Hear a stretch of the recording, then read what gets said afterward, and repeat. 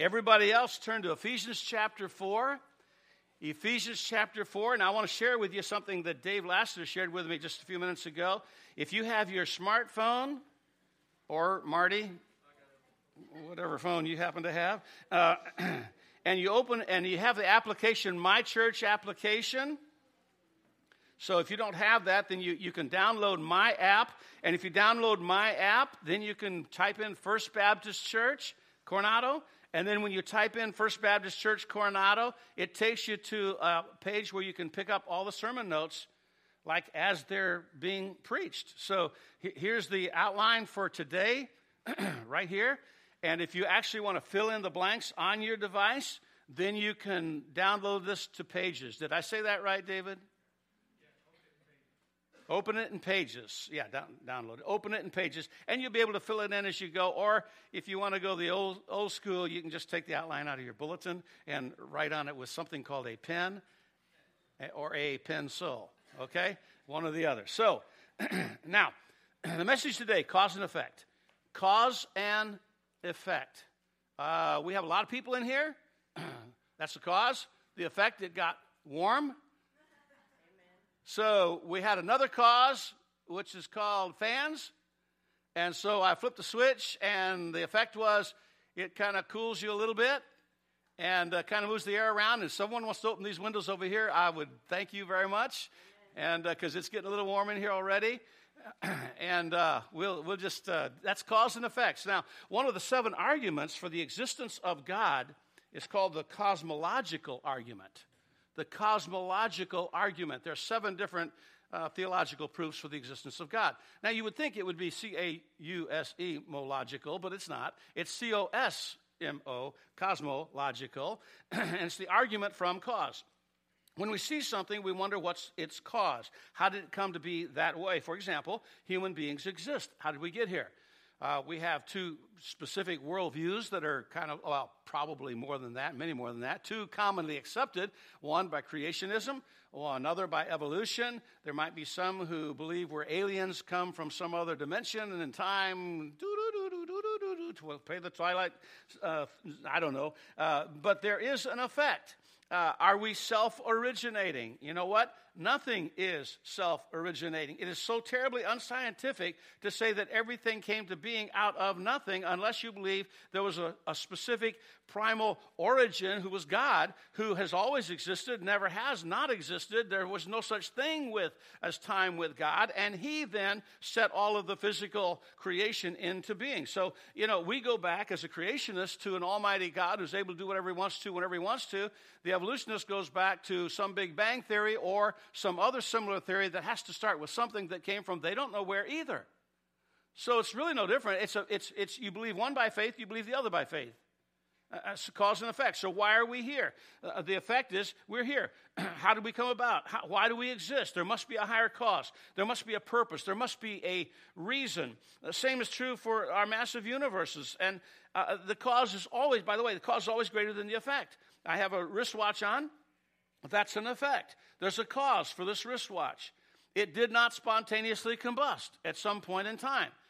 Nobody put a bunch of pieces of stuff in a box, shook it all up, and out popped a watch. That's not how it works. There's a higher cause. With that higher cause, there's a creator, designer, an artisan who's able to create and fashion and form and carve gears or make electric circuits and cause a battery to fire up in such a way to work with whatever the other electronics are in there that it makes it work if it's an electronic watch or a mechanical watch with the gears and so on. So the cause is always greater than the effect. So the title, I told Pat, this is really weird. The title and the introduction all had to do with setting up what I want the real text or launching point to be, and that's from Amos chapter 3. And I know you're in Ephesians 4, but stay where you are for just a minute. In Amos 3, rather, there are 7 questions. The first 5 have the same answer, which is no. It's an implied answer. No, no, no, no, no. The last 2 are yes. They're all cause and effect questions. Here's what Amos 3:3 says in King James. Can 2 walk together except they be agreed? Can 2 walk together except they be agreed? Well, that gives you a certain amount of understanding of that. The NLT says it this way. Can 2 people walk together without agreeing on the direction. So if you said, first of all, well, can two walk together except to be agreed? You say, well, that's obvious. Well, wait a minute. What if they decide, what if we meet out here and Pat and I say, we're going to walk. And so she goes that way and I go that way. We're not walking together. So that there has to be an agreement on the direction. Now, the ESV says, the two walk together unless they have agreed to meet. So if we decided to walk together and decided to go in the same direction, but didn't set a time when we were going to make that walk, she might show up Monday morning at 9, I might show up Wednesday at 3, and we wouldn't be able to walk together. Then the Message says it this way: do two people walk hand in hand if they aren't going to the same place? So if you're going one direction and your girlfriend, wife, whoever else is going the other direction, you can't walk hand in hand. So I give you all that as a preface to the walk that Paul talks about in Ephesians chapter 4, verses 1 through 16. And this chapter 4 of Ephesians 4, starts the second half of Ephesians. It's two distinct halves, and this is the second half. And it has to do with the Christian's walk. Now, it is a walk because it starts with a single step of faith. You had to step out by faith to receive Christ as your personal Savior. It involves progress. A walk involves progress. It takes strength and energy to do the walk. We cannot walk. If we cannot walk, we don't have the strength and energy to walk, then we never will learn to run. We never will learn to engage the enemy in battle. So I put all this together to say, we as Christians, especially as members of the church, agree to meet together, to walk together in the same direction, figuratively or literally, hand in hand. That's First Baptist Church. That's First Baptist Church. Agree to meet together, to walk together in the same direction, figuratively or literally, hand in hand. So, in verses 1 through 6 of Ephesians chapter 4, we begin the study.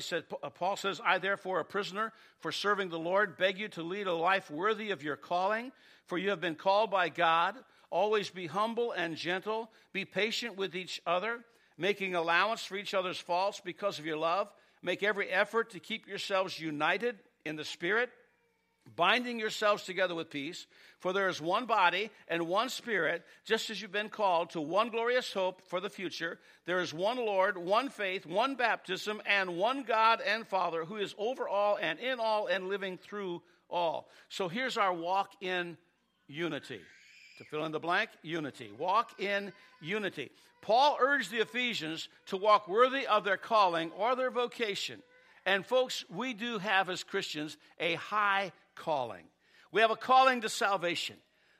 It's the Holy Spirit of God that speaks to our heart, that brings conviction to our heart, that makes us unhappy with where we are and what we are apart from Christ, brings us to a point of where we need to turn our life over to God, to someone much more brilliant, much more able, much more powerful than are we. And so that salvation is a call. God calls you, and He says, whosoever calls upon the name of the Lord shall be saved. He calls you so that you will call upon Him. So my question to you, are you saved? Have you availed yourself of this great salvation, this great vocation, this great high calling of salvation, being freed from the wages of sin, being washed from the dirt and filth of sin? Then there's the call of sanctification. Are you progressing? What is your next step?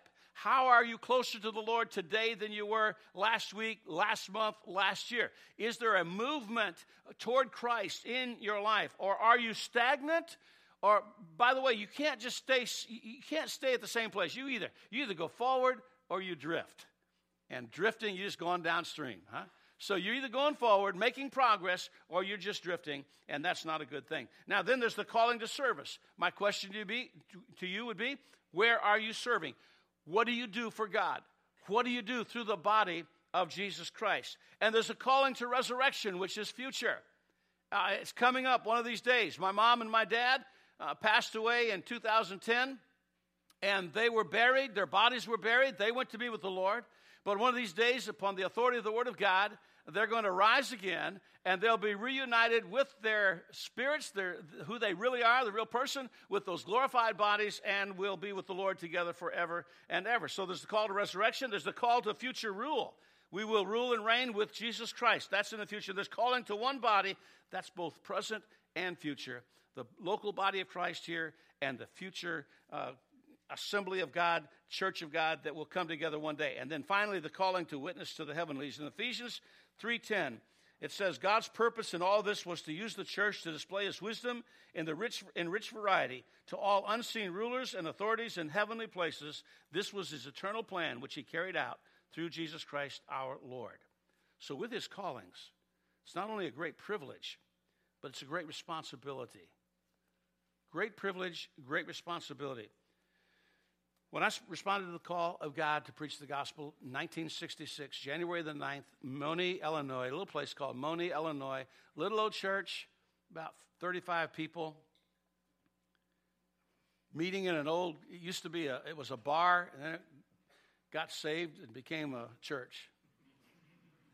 And so we go in there and clean it all out and set up chairs and have chairs. When I went forward and surrendering to the call to ministry, I laid down some things forever. I feel like in a little miniature way, I kind of burned my ships like Cortez did when he landed.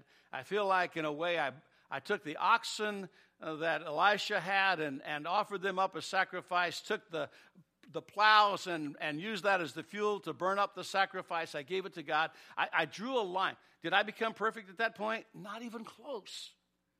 But I drew a line in my life, and I just said, there's some things I'm not going to keep on doing. There's some things I'm not going to say. There's some places I'm not going to go because I'm making a decision. I'm yielding to a call of God in my life. We are the elect according to God. We are the predestined according to the Word of God. We are the adopted according to the Word of God. By the way, if you're adopted, your parents chose you. If you were born at home, they got stuck with you. Okay? I mean, that's just the way it is. My parents got stuck with me. If you're adopted, and God adopted us into his family, knowing all of our warts and wrinkles and problems, and he loved us anyhow, and he adopted us into his family because he loves us that much. So Ephesians 1:4, it said, even before he made the world, God loved us and chose us in Christ to be what? Holy and without fault in his eyes. This Christianity is not a casual, haphazard thing. It's not something we do one day a week. It's something we're supposed to do 7 days a week. Marine Corps, United States Navy, I don't care what you do. I don't care what business you're in. I don't care what professional you are. I don't care if you're a student. You are to be a full-time, 7 days a week, 24 hours a day, 52 weeks a year, 366 days in 2016 because this leap year. Full-time Christian. When someone asks you, what do? You say, I live for God. I live for God. I'm a full-time Christian. You may do other things in addition, but we're to be full-time. I just say we shouldn't treat it so casually. It's not just, we're going to go to church today. We'll be holy for an hour. We'll try. And then through the week, it's, just all the things the world's doing. There ought to be a difference. So he goes ahead and he says, so be humble because of this calling, because of the fact you're predestinated, because of the fact that you have this holy vocation and calling, then be humble. Be lowly, not arrogant and proud. Be gentle, meek, strength under control. Strength under control. Meekness is not weakness, it's strength under control. You could do something about stuff, but you don't do something about stuff because you are under control. Be long-suffering or patient, allowing others to make mistakes because you've made plenty. So have I. We all do. These qualities are results of the fruits of the Spirit. And another place in Galatians chapter 5, Paul says the Holy Spirit produces this kind of fruit in our lives. Love, joy, peace, patience, kindness, goodness, faithfulness, gentleness, self-control, no law against those things. Those are things that he brings to our lives. So some of you who were hot-tempered can be very patient. Some of you who were immoral in your thought life can be pure. Some of you who were casual and indifferent about the things of God can become very passionate about the things of God because the Holy Spirit begins to work in our lives. And it says, then bearing together with one another's weaknesses and failures because of your love. My bride, my wife, 46 and a half years, a little bit more than that now, almost coming up on 47 years. My love, she puts up with so many weird things about me because she loves me. And I appreciate that. If she pointed out all my faults, holy cow. She doesn't have any, but I have a ton of them. That work? Okay, that works. Okay, good. Good thing to say. Okay, yes, yeah. Because I have done the other way, and that illustration doesn't work as well when you flip it around. You know that, though. Yes. Okay, bearing together with one another's weaknesses and failures, because, hey, we're all clay. We're all clay. We're all made of clay. We all have flaws. We all have failures. We all mess up. Every single one of us. There's no one perfect here. You're looking for the perfect church? Don't join it. You'll mess it up.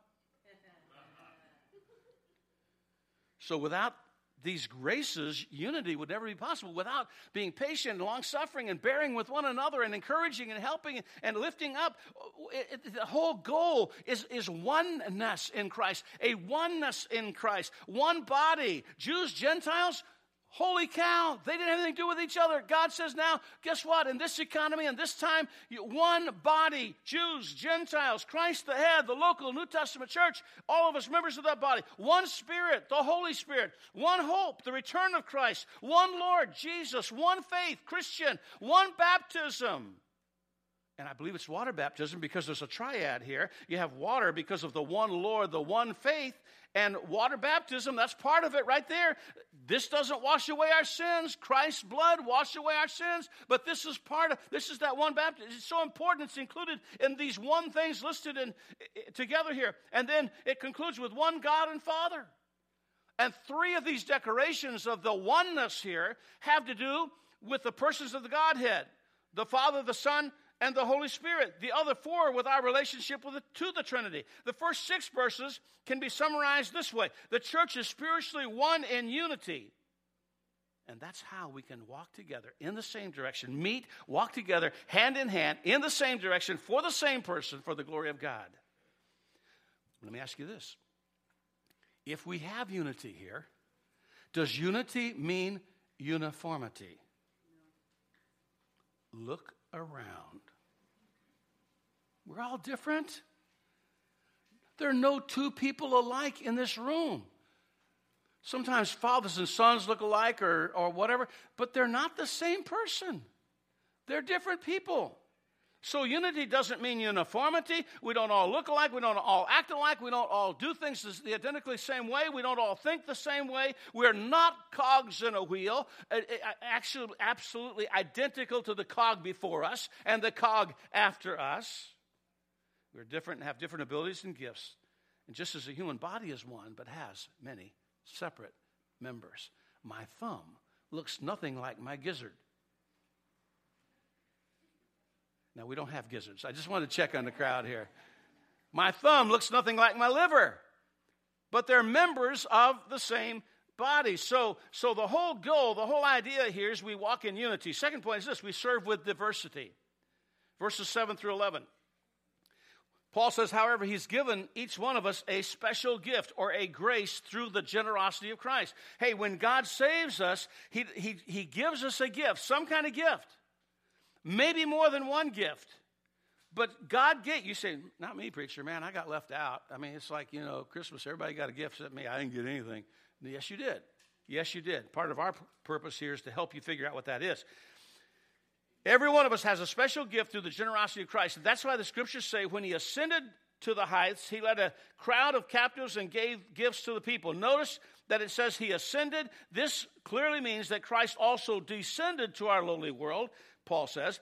And the same one who descended is the one who ascended higher than all the heavens so that he might fill the entire universe with himself. Now, these are the gifts that Christ gave the church: the apostles, the prophets, the evangelists, and the pastors and teachers. Now, the gift, first of all, the charisma, the gift that God gives, is a gift. It is not something that we have done because we're so smart or we're so able or we're so talented. The gift that God gives is from him.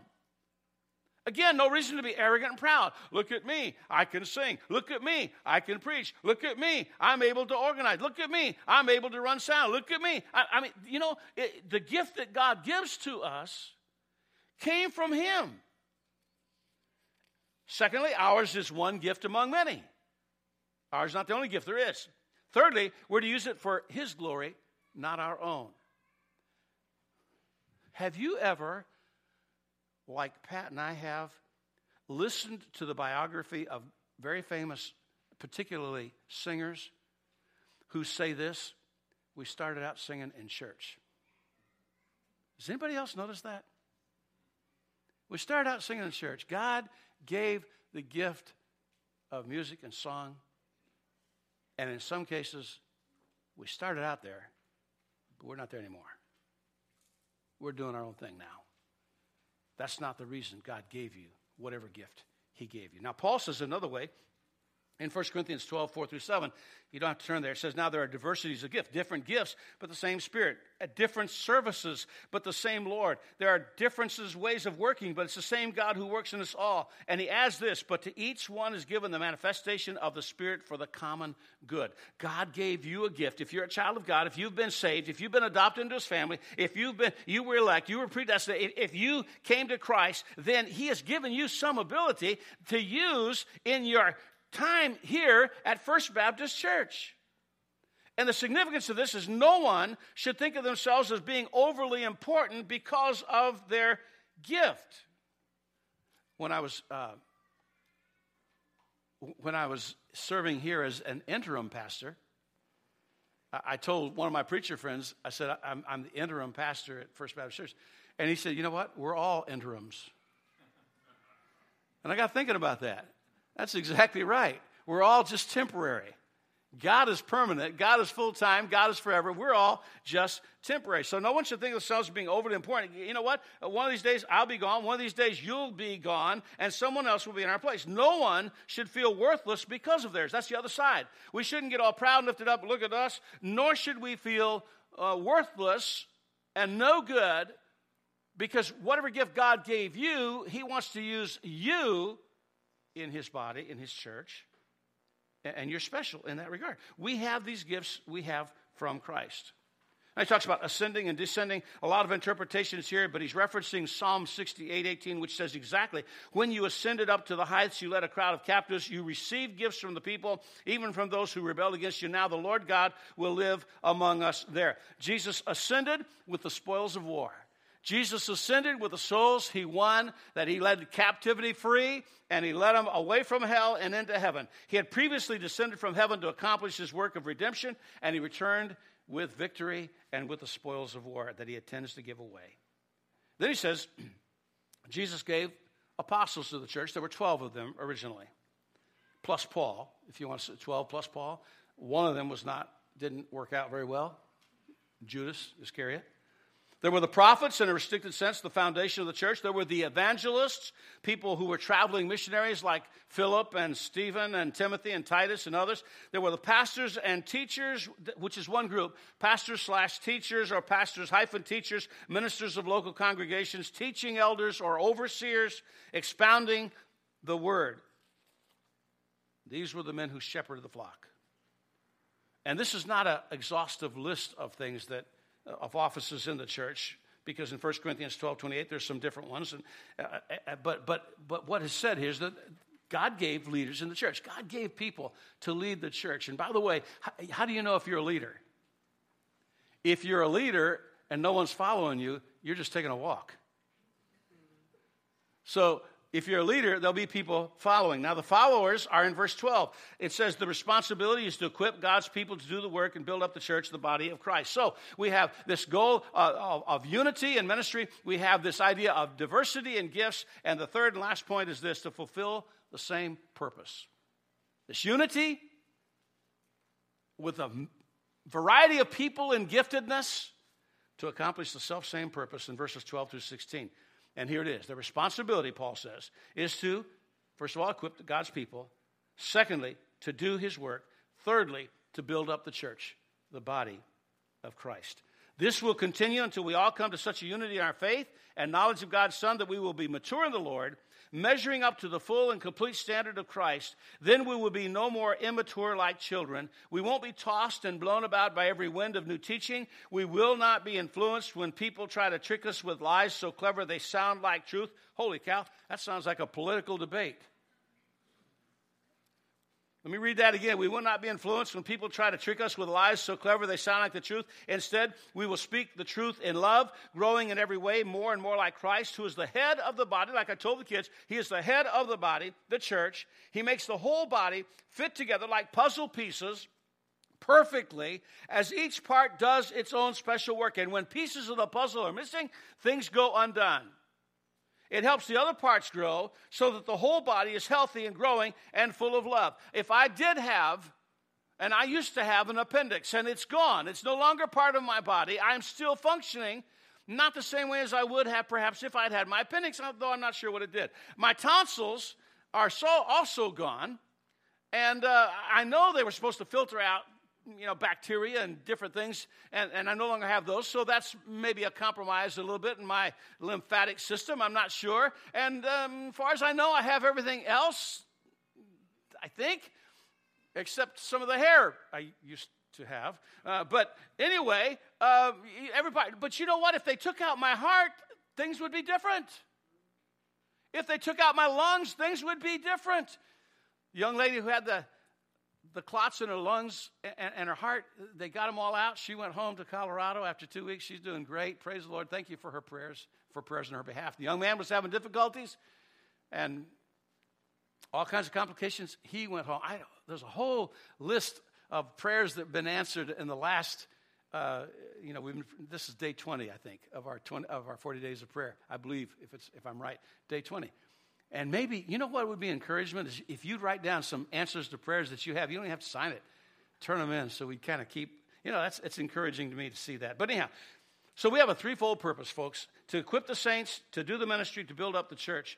This is not just the work of the apostle or just the work of the prophet or just the work of the evangelist or just the work of the pastor teacher. It is the work of everybody here because you're all part of the ministry if you're a member of First Baptist Church. We believe in the universal priesthood of believers. You know what that means? That means I am no more able to approach God than you are. You know why? Because Jesus Christ is our mediator. There's one mediator between God and man, the man Christ Jesus. And on that basis, you have every right and access to God's throne as I do, every bit as much.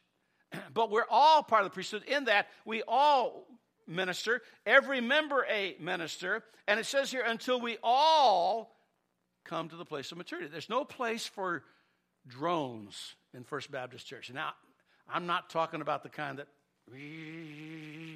fly around. I'm talking about drone bees, just kind of buzz. And, we all need to be worker bees in God's house.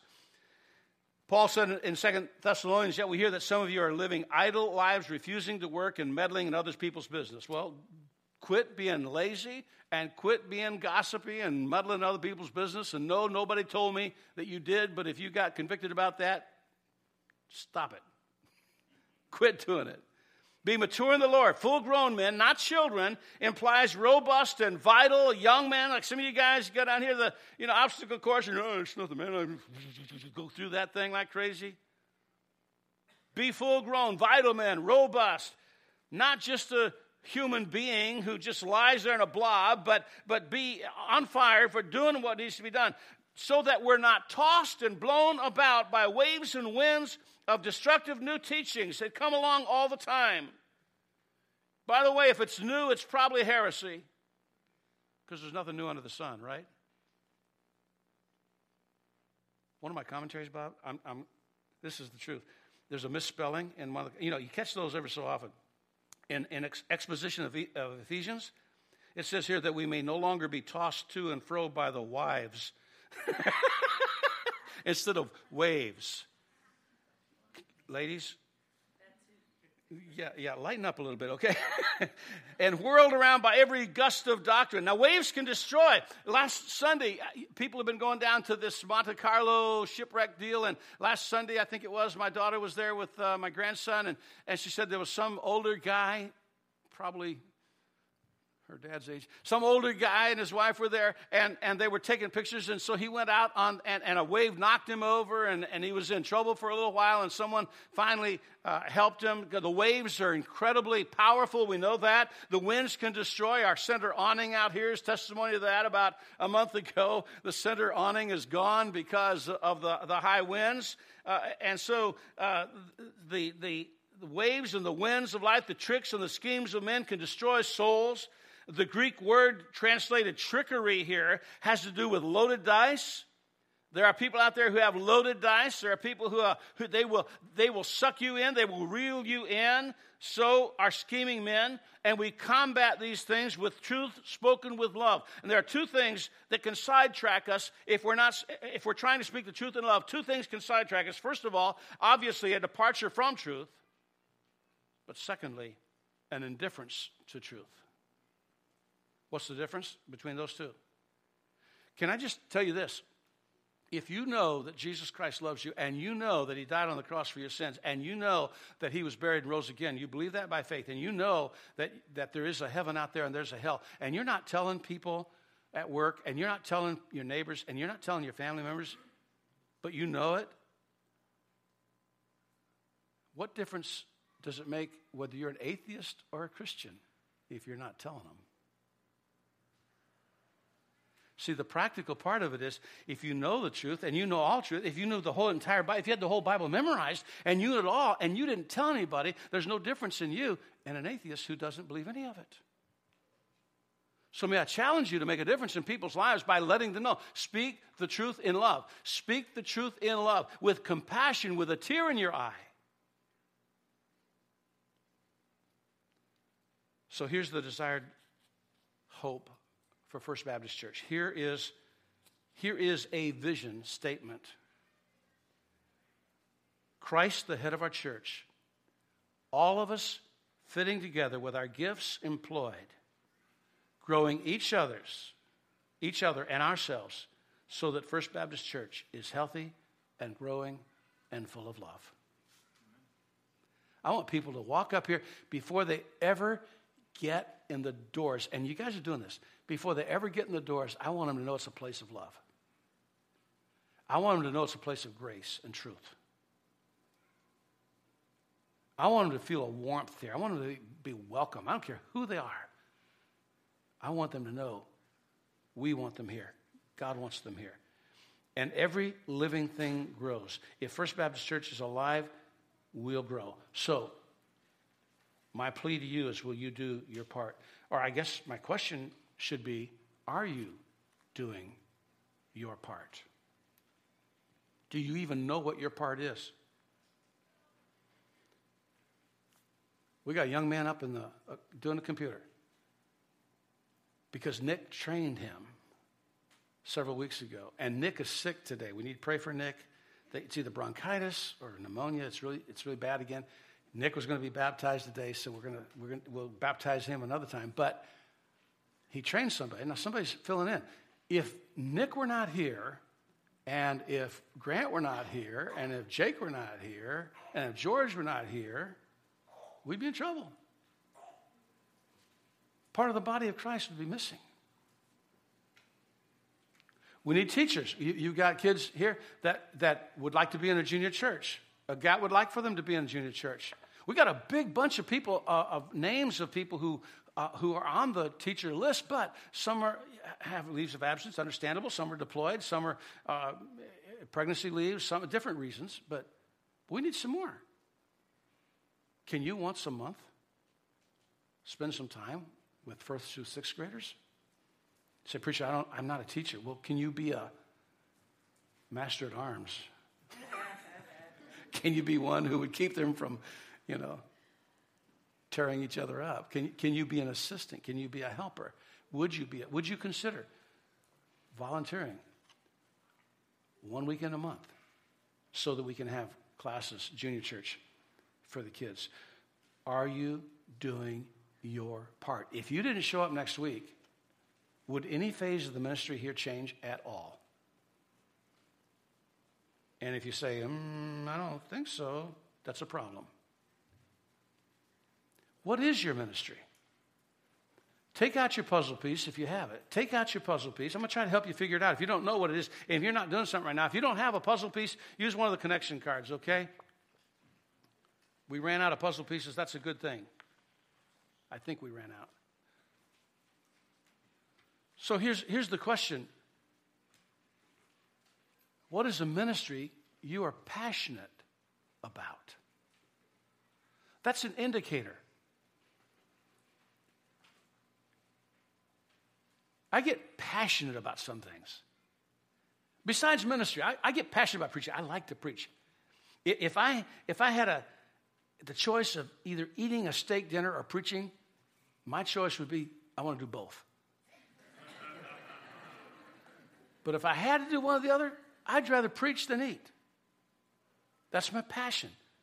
That's what God did. That's his vocation, calling my life. What's yours? What is it that you do in ministry? What is it you do at First Baptist Church? What is it that it moves you? Working with kids, that you love that. Taking care of babies, you love that. Changing diapers, you endure that.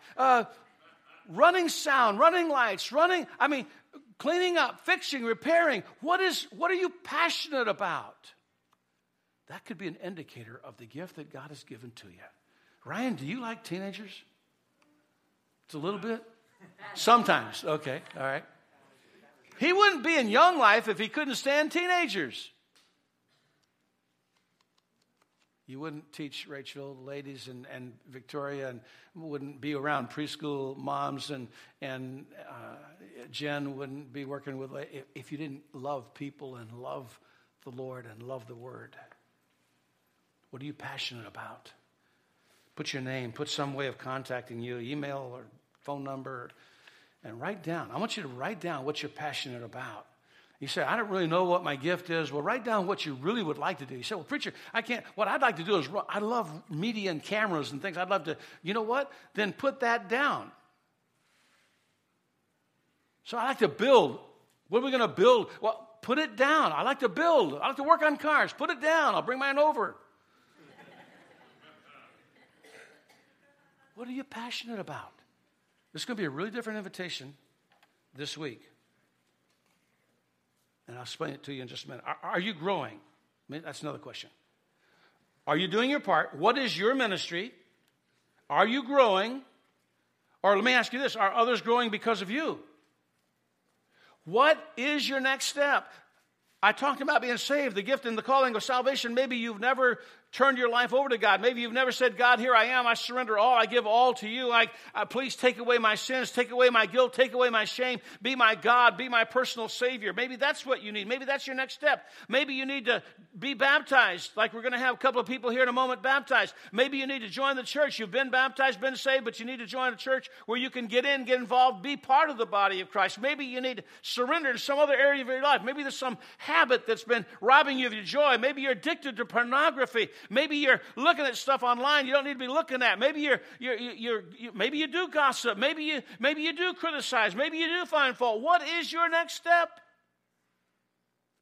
Just as the human body was held together by every supporting joint as it grows strong, so the church grows and becomes stronger as it receives the active support of every single member, cooperating according to their ability, and it's built up in love. So here's what I'm going to do. We're going to have a word of prayer, and then we're going to have everybody stand. And then I want you to bring your piece of the puzzle, what you're passionate about. I want you to bring it right down here and put it on the table, and we're going to go through those. And if you need help figuring out what God's will is for your life, then we'll help you do that. And while you're doing that, those who are going to be baptized are going to go back and change and meet right over here to my left out in this hallway. Our Father in heaven, as we bow in your presence today, we want to thank you for callings, calling of God, the calling of salvation, the most important one of all, the calling of sanctification to become more like your Son, the calling of surrender to give up of ourselves to serve you and to be faithful to you, the calling of service to be involved in ministry. God in heaven, help us to have an army of people here or maybe I should say a navy of people here, to volunteer, to do their part that you created them to do, so that we can labor in unity with the diversity of gifts for the common purpose of walking together, hand in hand, for the glory of God. So bless us, we pray. Show us what you want us to be and to do. And we'll thank you in Jesus' name. Amen. Would you stand? As Micah sings, leads us in the invitation or plays, however he's going to do this, would you bring what you're passionate about? Put it right here. If you need to talk with me, I'm here. If you need to talk with my wife, over here. Rachel's over here. Come ahead. Don't wait. Come on right now.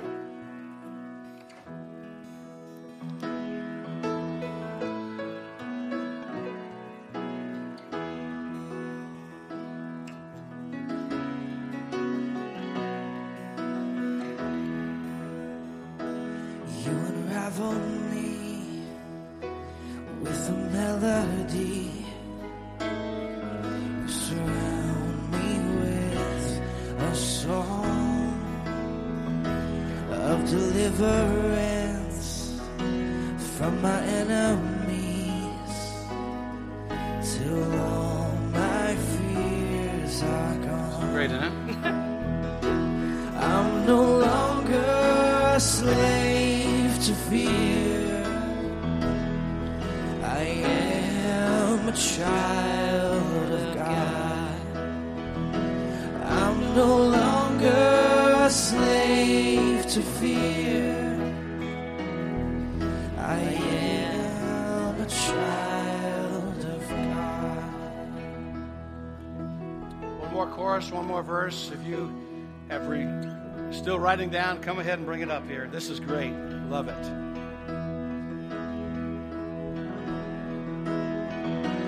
From my mother's womb, you have chosen me. Love has called my name. I've been born again into your family. Your blood flows through my veins. I'm no longer a slave to fear. I am a child of God. I'm no longer a slave to fear. I am a child of God. Thank you. I'm going to ask you to be seated for just a moment. And those who are going to be baptized, if they meet over here, Pat, would you get the towels ready, please? By all means, if you still have your card to turn in, go ahead and do so. A couple of announcements. If you fill out a Connect card as a first-time guest, or if you're a member giving an offering, the offering box at the back is there for that purpose. I want to announce that we have 3 new leadership team members that are going to be helping us determine the new bylaws, constitution, and the direction of the church in the next year. And I want to mention them, and we'll actually install them on the 13th. We have Nick Ives, who's going to be coming on board and was part of the pulpit committee, as a matter of fact.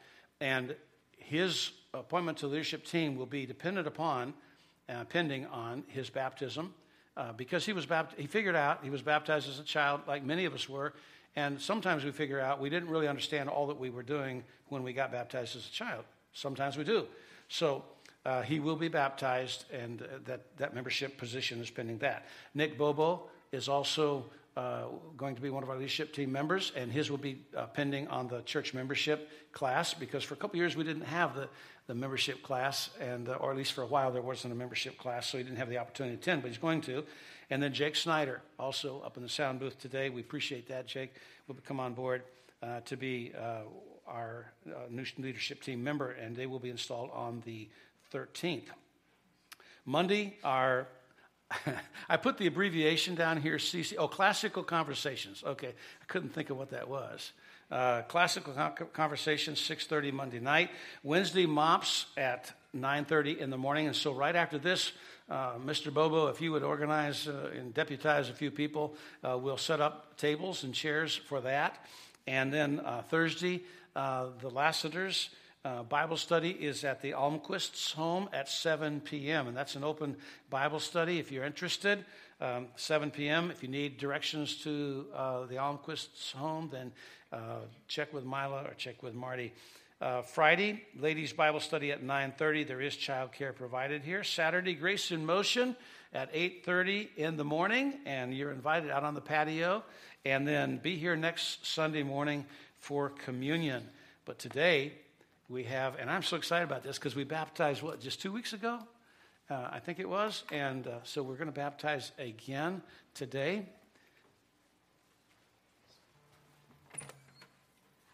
And for those who maybe don't know what we do here, we baptize by immersion because we believe it's a symbol and a picture of the death, burial, and the resurrection of Jesus Christ. And we baptize those who've put their faith and trust in the Lord to begin with. So I'm going to ask, first of all, Ed, are you ready? I'm ready. All right. I had a joy and privilege of getting to know Ed a lot better this week. Ed, walk up here, get in, and watch your head on that thing right there. We're going to see the limits of the height limit here of baptizing. This is a true story. Have a seat there. This is a true story. Donna, before you ever came to our church, Midway, over at the old building, we had an old baptistry built out of concrete blocks, and in the junior department. And so it was the first time I was going to baptize there. And I had this 6'4" or 5" guy, and I had never baptized in it before. So I did my thing, and I put him back down, and I hit his head on one of the concrete blocks. And so underwater, he went, and a big bubble came up, and his eyes got real big. But this is fiberglass, so I'm not going to. You sure you want to do this? All right. My brother Ed is from South Africa. And he gave a tremendous testimony of his salvation, his coming to Christ. The Dutch Reformed Church brought up that way. Then a departure from serving the Lord for several years. And then a dramatic turnaround coming back to the Lord. And we're so thrilled about that. And he figured out that he wanted to follow his Lord and believe his baptism. So Ed, because of your, keep the mic down a little bit. Just kind of put it in one position and leave it. And I'll yell if I need to or soften if I need to. Ed, because of that profession of faith, and it's my privilege to baptize you, my brother, in the name of the Father, the Son, and the Holy Ghost, buried in the likeness of his death and raised again in the likeness of his glorious resurrection.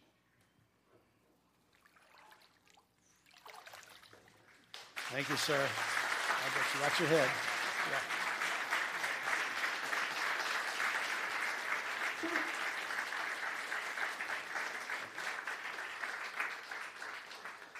Boy, that almost went over.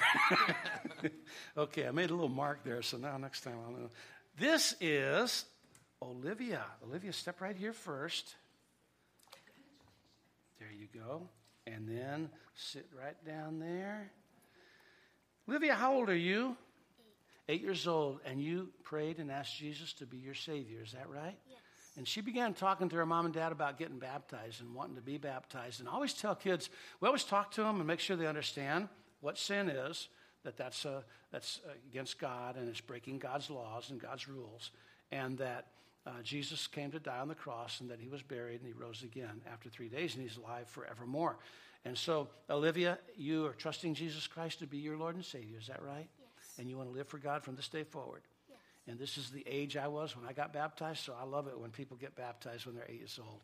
So, Olivia, because of your faith in Jesus Christ, I baptize you, my sister, in the name of the Father and the Son and the Holy Spirit, buried in the likeness of his death, raised again in the likeness of his glorious resurrection.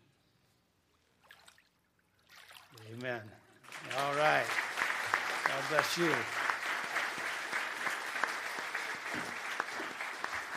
You got a tie? All right. Isn't that sweet? You know what? I'd like to see us just, in fact, I'm having a top built for this because I don't want to empty it. I want us to keep baptizing people who put their faith and trust in Jesus Christ. So I kind of thinking maybe we'll see about once a month baptisms. Like on the third week, we do communions on the first week. So if you're thinking about being baptized, not sure if you really knew what you were doing when you got baptized originally, or maybe you never were baptized by immersion. Maybe like so many, you were sprinkled as a baby, and there's no personal attack on anything. We just believe that we ought to do things as best we can the Bible way. So we'd love to baptize you. Give me a call, and we'll talk about it. Let's stand together. We're going to be dismissed in prayer. From the very back, Fitz, would you dismiss us in a word of prayer and give all glory to God for his goodness to us today?